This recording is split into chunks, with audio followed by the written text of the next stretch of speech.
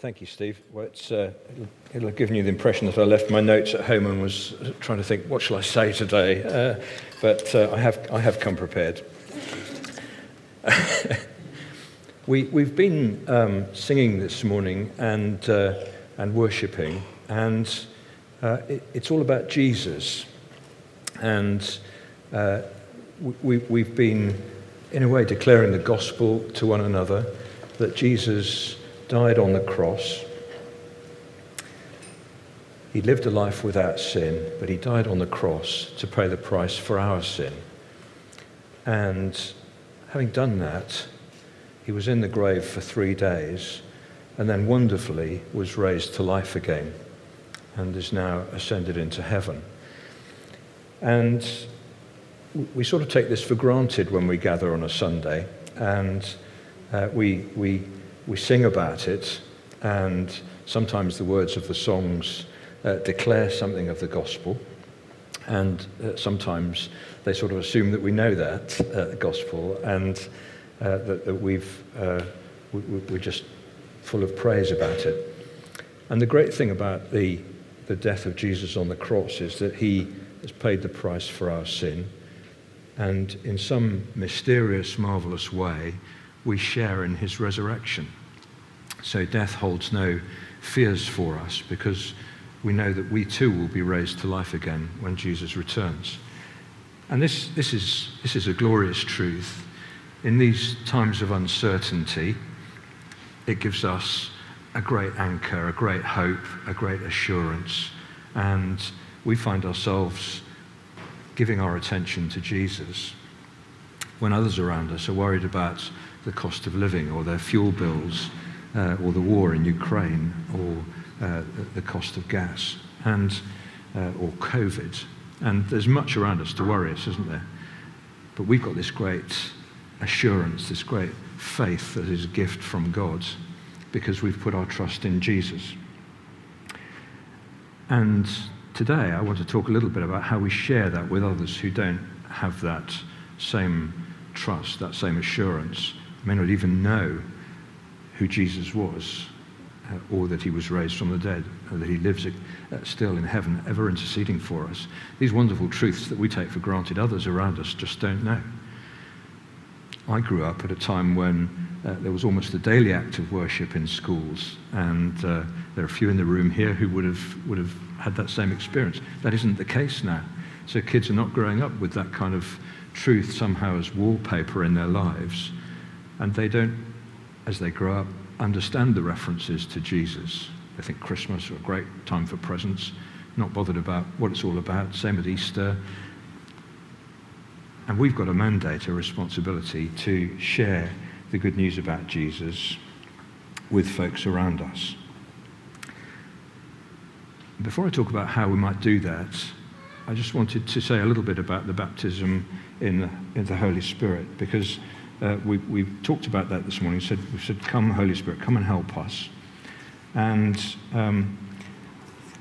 we saw last week that the disciples were gathered together at Pentecost. They were praying, and the Holy Spirit came upon them wonderfully and enabled them to speak in different tongues and to praise God in all sorts of different languages. And there was this wonderful baptism, and they were filled with the Holy Spirit. And Jesus had promised this. We'll see that in a moment.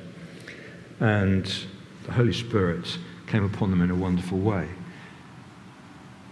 And as others heard the gospel and responded to it, they were sometimes filled with the Spirit there and then, or sometimes they just got baptized in water and thought, great, I'm trusting in Jesus, and only later were filled with the Spirit. There's a little bit in Acts where I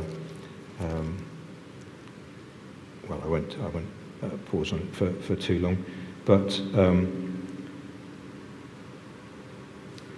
Philip and Peter and others share the gospel, and sometimes the Holy Spirit comes upon people wonderfully, and sometimes the Holy Spirit comes later. They pray for folks who've received the gospel but haven't received yet the gift of the Holy Spirit. And as we talk about life in the Spirit this term, my prayer is that everybody here would be filled with the Holy Spirit wonderfully. And if that isn't your experience, then we'll be praying over this term. There'll be opportunities to say, can I find out a bit more about this? Can you help me to be filled with the Holy Spirit? Can you tell me what it's like, what it's about? And there'll be an opportunity later this morning as we break bread together, perhaps to pray for this for one another. All right. Well, let's have a little look at the scripture this morning. The scripture that we're asked to look at is Acts chapter 1 and verse 8. And Jesus is about to go return to heaven. He's been raised from the dead, and he's about to return to heaven. And he gives this wonderful promise to his disciples. It isn't the first time that he's promised the Holy Spirit to them, but these are almost his last words before he ascends into heaven. And he says to them in Acts chapter 1 and verse 8, "You will receive power when the Holy Spirit comes on you, and you'll be my witnesses in Jerusalem and in all Judea and Samaria and to the ends of the earth." And so there's a link between the Holy Spirit coming, that they're receiving the Holy Spirit, and being witnesses in Jerusalem.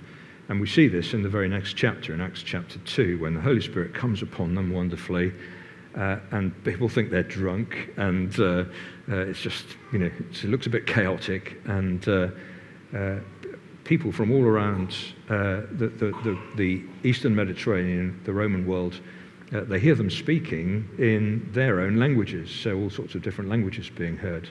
So there's something crazy going on, something radically different. And Peter explains it by saying, well, the Holy Spirit has come upon us. And this was what was promised by the prophet Joel, and we'll look at that in a moment. And the Holy Spirit wonderfully enables us to share the gospel with folks. So we're not on our own as we do it. Jesus could have said to his disciples, right, I'm going to heaven now, off you go. And he had sent them out previously to pray with folks, to heal the sick, and they'd come back and reported on what had happened. But there was something more here now. Jesus was going to return to his Father in heaven, and he was promising them an anointing, a baptism in the Holy Spirit being poured out on them. So there's a sense of commissioning here. There's a job for them to do, but there's also some power for them to do it. He wasn't leaving them on their own, but he was sending them with the Holy Spirit. He said, wait until the Holy Spirit has come upon you, and then you'll be my witnesses. And Paul, the apostle, later on goes on various missionary journeys. We preached through the book of Acts, didn't we, last year? And we saw Paul going to different places.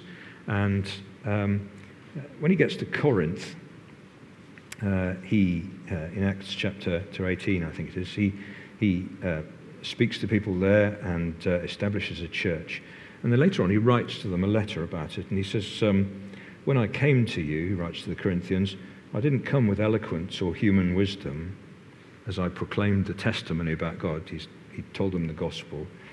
I didn't come with eloquence or human wisdom, for I resolved to know nothing while I was with you except Jesus Christ and him crucified. So all he told them was about Jesus, who'd died on the cross and been raised again. He says, I came to you in weakness, with great fear and trembling. And we feel like this, don't we, when we feel God saying, go on, tell them the gospel, tell them the gospel. I think, really, what are they going to think? Paul came to them in weakness, with great fear and trembling. Not surprising, really, because by the time he got to Corinth, he'd been beaten up, he'd been in prison, he'd been stoned. He's had a tough time. He's shared the gospel all around Asia Minor and northern Greece. And he's not always been received well. So he comes to them with fear and trembling. It's a new place. My message and my preaching, he says, were not with wise and persuasive words, but with a demonstration of the Spirit's power, so that your faith might not rest on human wisdom, but on God's power. So as he comes to each new place, he's full of the Holy Spirit, and he preaches a very simple gospel. He doesn't dress it up. He doesn't make it a long, complicated argument. He simply says, I know this. Jesus, the Son of God, died for us on that cross. He paid the price there for our sin. 3 days later, he was raised to life again. And we wonderfully share in this hope of resurrection. And in the account in Acts of his visit to Corinth, we don't hear about lots of miracles, but here he's saying, I preached with the power of God and the Holy Spirit. So we've got this wonderful capacity within us, if the Holy Spirit is with us, to share the gospel in a glorious way. We have a responsibility to share the gospel. Jesus gave his disciples this wonderful mandate: go and be witnesses. And he said, you'll receive power when the Holy Spirit comes on you. You'll be my witnesses in Jerusalem, Judea, Samaria, to West Earlham, even to Norwich, the ends of the earth. And so we're here. This is where we are, but there's a responsibility here on us who have received the gospel and have responded to it, to share it with others. And this echoes the commission at the end of Matthew's gospel, where he says to his disciples, go and make disciples of all nations, baptizing them in the name of the Father and of the Son and the Holy Spirit, and teaching them to obey everything I've commanded you. And I'll be with you always to the end of the age. So he's returning to heaven, but he's always with us in the person of the Holy Spirit, wonderfully. So this mandate to keep sharing the gospel rests with us here, where we are, in Norwich or in Reading. Some dear friends with us from Reading this morning. And wherever we might be living, where we live in future, we'll carry with us this mandate to be sharing the gospel. And all we have to do is to share the simple gospel, just Jesus Christ crucified, and God will do the rest. Paul says in 1 Corinthians 3, I planted the seed, somebody else, Apollos, came and watered it, gave some further encouragement, but it's God who made it grow. Only God makes things grow. And wonderfully, it's the power of God at work as we share the gospel that brings about transformation. So it isn't our job to persuade people or to coerce them into the kingdom of God. Our job is just to share the wonderful gospel and see God do his work. Paul says in Romans, I'm not ashamed of the gospel because it's the power of God that brings salvation to everybody who believes. There's power in these as we share the words of the gospel, a very simple truth of what happened to Jesus. There's power in those words, and God transforms the hearers, and sometimes we see them saved. Right back in the Psalms 127, I like this verse because it's written inside the lighthouse. I grew up in Plymouth, and these words are written inside Smeaton's Tower on Plymouth Hoe, and it's the first verse of Psalm 127. It says, unless the Lord builds the house, those who labour build in vain. And those words are there because 2 previous lighthouses had been swept away. And this lighthouse survived. Eventually they took it down because the rock on which it was standing was beginning to fail, and so they transported it to Plymouth Hoe and put it back up there. But it's got these wonderful biblical words inside it. Unless the Lord builds the house, the labourers work in vain. And we're not labouring in vain because God's building his church. And as we share the gospel, his Holy Spirit's at work. So what are we called to share? Our responsibility is to share it. What is it that we are called to share? It's this very simple gospel. And Paul says, I didn't know anything with you except Jesus Christ and him crucified. Sometimes Paul would introduce the subject of Jesus by saying, if he had a Jewish congregation, he would say, this is the Messiah that the scriptures were pointing to, the Old Testament scriptures were pointing to. This was him. And we killed him. And he died on the cross. But he rose again. He was crucified, but he was raised to life again. So sometimes there's a bit of context, as Paul says who Jesus is. He explains that he was the Messiah that the Jews had been waiting for. If he was preaching to a congregation not of Jews, but of people who didn't know the Jewish faith and scriptures, he would simply tell them about Jesus. And everywhere he went, people responded to the gospel. It's the same with Peter and the other apostles in Jerusalem. Thousands of people were saved as they heard the words of the gospel. They were cut to the quick and said, what shall we do? We've killed the author of life. What do we do? Just repent. That means turn your back on your sins. We were singing this morning, I lay it all down again, to hear you say that I'm your friend. And that's our response to the gospel. We lay down stuff in our lives that has seemed important to us, and we say to Jesus, no, I want your priorities. I want your friendship. I lay it all down again to hear you say that I'm your friend. Now this sounds a bit foolish. We just preach about somebody who lived and died 2,000 years ago and was raised to life again. But Paul says, well, the message of the cross is foolishness to those who are perishing. Some people will say, that's rubbish. I don't believe it happened, or if it did, so what? Other people will say, do you know what? I'm cut to the quick. I hear what Jesus has done for me, and I want to respond. And Paul preached with that confidence. He knew that some would reject his message. His experience as he went along was that some would respond in a robust, unpleasant way, stoning him or beating him or putting him in prison. So he's had a hard time, but he knows this is the gospel. He isn't to dress it up in any way. He's just got to share this very simple gospel. And he's been obedient to his calling on the Damascus Road. He met with Jesus there on the Damascus Road, the risen Jesus. And out of that experience of meeting with Jesus, he shares what he knows to be true. And for each of us, we've got a different experience of meeting with Jesus, some more powerful or amazing than others, some quiet, but in different ways we've all met with Jesus. And if we haven't, the invitation today is to do so, and to say, Jesus, I lay everything down again that is in my life. I want to hear you say that you are my friend. And that invitation is there week by week for us. So what can we expect when we share the gospel? Well, we can happily, we're not often stoned or beaten or thrown into jail. Or it depends where you are when you're sharing the gospel. We lived in Dubai for a while, and if we'd stood on the street corner and said, just want to do some preaching here, tell you about Jesus, we would have been moved along to the local jail. Because although there was a tolerance there for Christians, we could meet as a church on a specified compound. We were not able to sort of proselytize, to share the gospel openly on the street. And to do so would have meant prison and perhaps being deported. Other places in the world, it's more challenging. So North Korea or perhaps in some of the other Middle Eastern states, other places, we might find ourselves facing real physical threat. But there are brave people who are there sharing the gospel. And here, the worst that happens is somebody says, thanks, I'm not really very interested.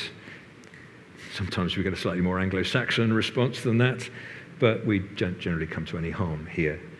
So there's no real risk in sharing the gospel, but some of those that we share the gospel with will be amongst those who are appointed for eternal life. In Acts 13:48, it describes those who heard the gospel and responded as being those who were appointed for eternal life. God's got people around us who don't know the gospel yet, who when they hear it will respond, because they're amongst those he's identified as ones who will respond to the gospel.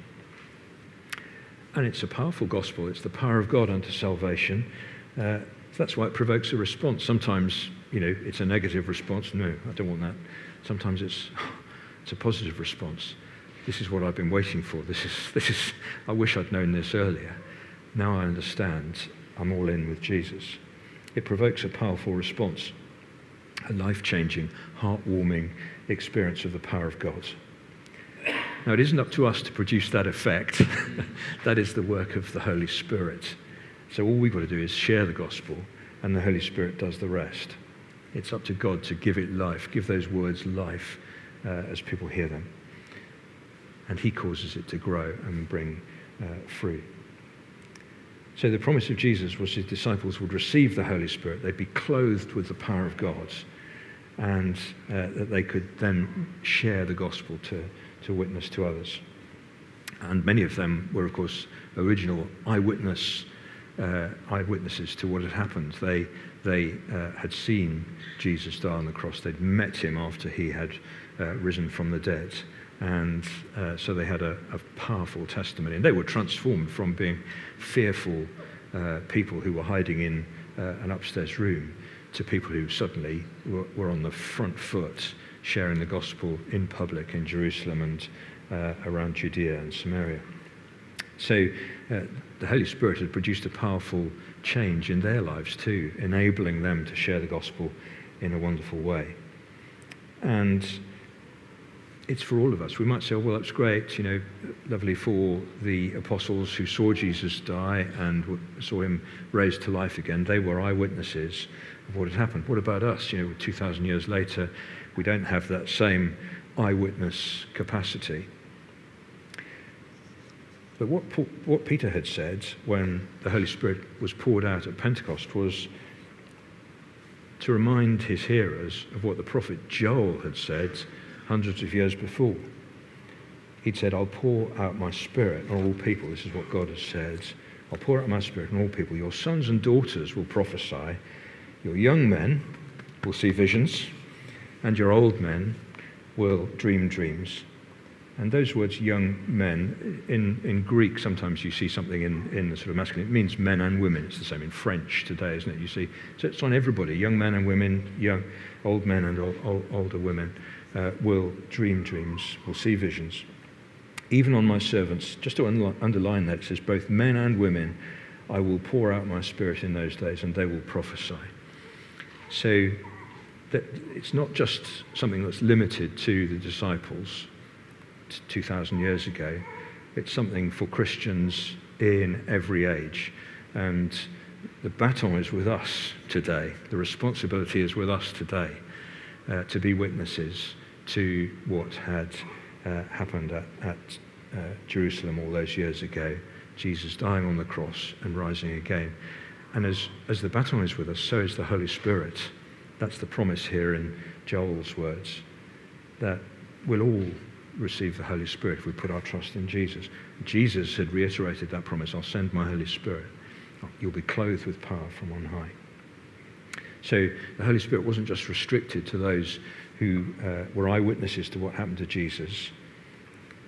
We see later on other people filled with the Spirit, people like Philip and Stephen, who's described as a man full of faith in the Holy Spirit, men moving in the power of the Holy Spirit. We see Philip's daughters doing so later in Acts. There's a little sort of sidelight on them. So it's for men and women. It's not just for men.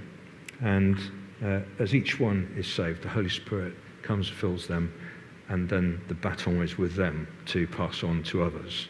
And that's how it is with us today. We have responded to the gospel. We've said yes to Jesus. I lay it all down again. I want to hear you say that you're my friend. And we've got this responsibility like a baton in our hand to pass on to others. And it's not just one baton, as it were, once we've given it away to one person, great, job done. No, we can tell 200, 300, 500 people that Jesus has died and raised again to life, is now living, interceding for us and longing for us to respond to the gospel. So what's our responsibility? It's to share the gospel anywhere, everywhere, to the ends of the earth, even here in Norwich. What can we share? We just share our own testimony, which is that we've met in our own way the risen Lord Jesus, and he has transformed our lives wonderfully. And like Paul, all we need to share is that Jesus was crucified, raised to life again, and is living now to intercede with us. We're sharing God's anointing as we do that. It's an anointing on us, but we're sharing it with others and causes a powerful change. What can we expect as we do that? We can trust in God that as he's given the Holy Spirit to us, we'll see lives powerfully affected and changed as we share the gospel. So we're not just going out sharing our own frail words. We're sharing something that is inherently powerful and life-changing. And some will say, no thanks, because they react to what is powerful. And others will say, oh, yes, I've been longing for this, and I want to respond positively. Now, I'm conscious that we all have different experiences of sharing the gospel. We've all probably tried it at different times, and we sort of stumble over the words a little bit, and God helps us to share the gospel. That's part of what the Holy Spirit does. He gives us the right words to say, and all we need to do, therefore, is to speak in faith. So it's not difficult. We've all got to do is talk about Jesus dying on the cross and being raised to life again. There's no complicated argument that we need to use, or long words, or anything difficult. It's just straightforward. And as we share the gospel, we're sharing something about being in Christ together. And I wonder if, Johnny, you could tear yourself away from the lovely Moses and come and play. And we'll perhaps break bread together. As we share this little wafer and a little bit of grape juice, we're doing so in a way that expresses our community together, but also with Jesus. And we're saying, yes, we're a part of this gospel community now, and we acknowledge this responsibility to live well for Jesus and to share the gospel in the power of the Spirit. And as we do this, we'll just take a moment. There may be things in our lives that we're thinking, I regret this or I regret that. But let's just give those over to God quietly, and we'll just take this little bread and wine together. We're going to have lunch together in a moment. There's more community there in that too. But this is a wonderful opportunity, not just to say something about community, but to receive something from God. When the disciples on the road to Emmaus meet up with the risen Jesus, they're walking along the road, they don't recognize him, and it's at the moment when he breaks bread with them at Emmaus that they realize, it's Jesus. We've been walking along the road with Jesus. And then he disappears, and they immediately rush back to Jerusalem to tell their friends what they've heard. They respond to this wonderful meeting with Jesus. And there's some power released there. Just as they're breaking bread together, there's something wonderful happening. And they're breaking bread with Jesus. And in a sense, that's what we're doing as we break bread together.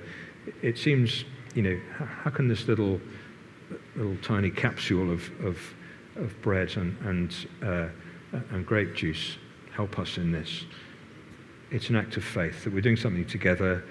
We're declaring our community with Jesus, but we're also saying, Lord, please, would your Holy Spirit come upon us, help us to share the gospel, to minister this wonderful truth to those around us who are in such need and such desperation at the moment, and help transform their lives. God will come and transform their lives.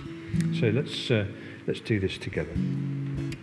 I'll read some scripture. For I received from the Lord what I also passed on to you. The Lord Jesus, on the night he was betrayed, took bread, and when he'd given thanks, he broke it, and he said, "This is my body, which is for you. Do this in remembrance of me." So this little bit of bread is a reminder of the body of Christ, broken and crucified on the cross. In the same way, after supper, he took the cup, saying, "This cup is the new covenant in my blood. Do this whenever you drink it in remembrance of me." So the juice is a reminder of the blood of Christ shed for us, washing us clean. For whenever you eat this bread and drink this cup, you're proclaiming the Lord's death until he comes. There's something powerful about the gospel here as we do this. We're saying Jesus died, but he lives now and will return. And we will be raised up with him at the end. And as we share this together, we're saying something prophetic to one another, but also to the world around us. That this is what we believe, and we're in faith for, and we believe God's going to move powerfully amongst us. Johnny.